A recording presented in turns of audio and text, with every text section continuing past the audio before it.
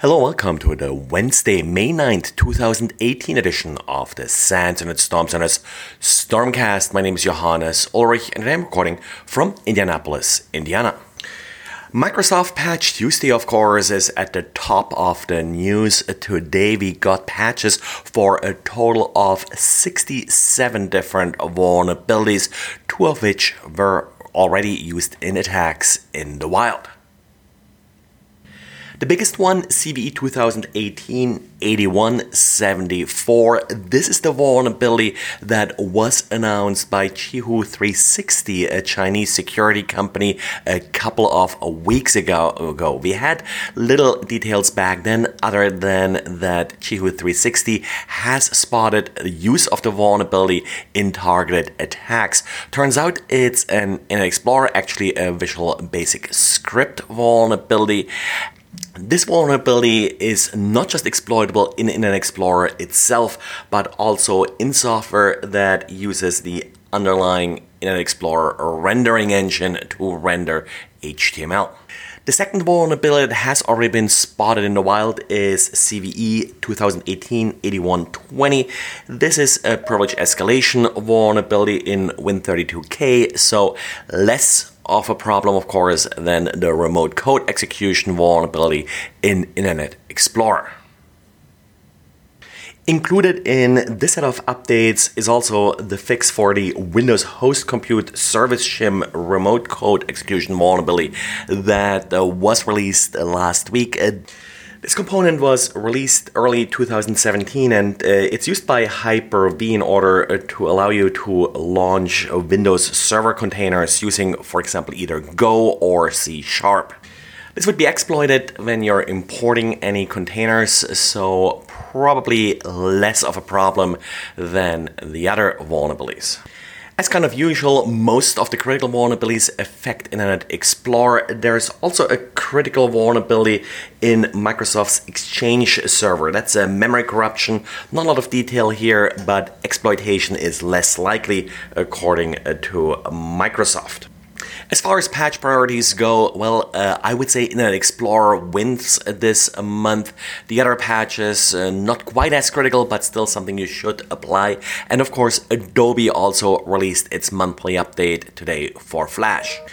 And well, then aside from Microsoft's Patch Tuesday, we have an interesting vulnerability in Office 365. That's of course nothing that you have to patch. That's code running in Microsoft's cloud. Now, the problem here is how links are validated in email messages. Microsoft does verify links that are included in email messages to check if they are blacklisted. Now, by default, this appears to be working pretty well. It essentially looks for A tags, looks for the href attribute, pulls out the link, and then checks it against a blacklist. However, there's a different way to write these links.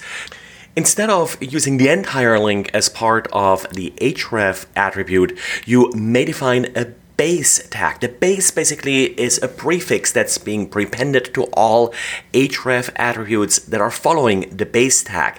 The idea is that you may have a lot of links on your page to a particular website, so you define as base this particular website, and then you have individual href tags that just refer to the page within that particular website.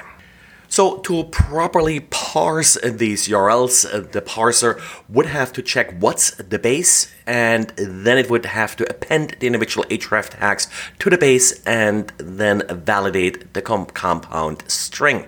Now, I would expect that this is an error that you are likely going to find in other systems than Office 365.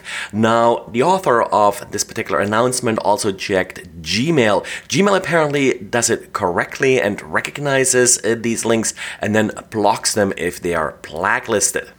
According to the published report, this vulnerability has already been exploited in order to send phishing links to victims. Hasn't been used yet to distribute malware, but of course, that's probably coming next.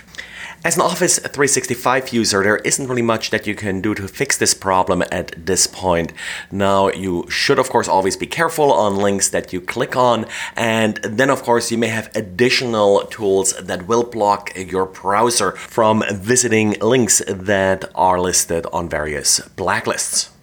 But well, it's not just Microsoft having issues. The good old Linux utility wget has an interesting vulnerability that does allow malicious web servers to inject cookies into wget's cookie jar. The cookie jar in wget is a simple text file with one line per cookie.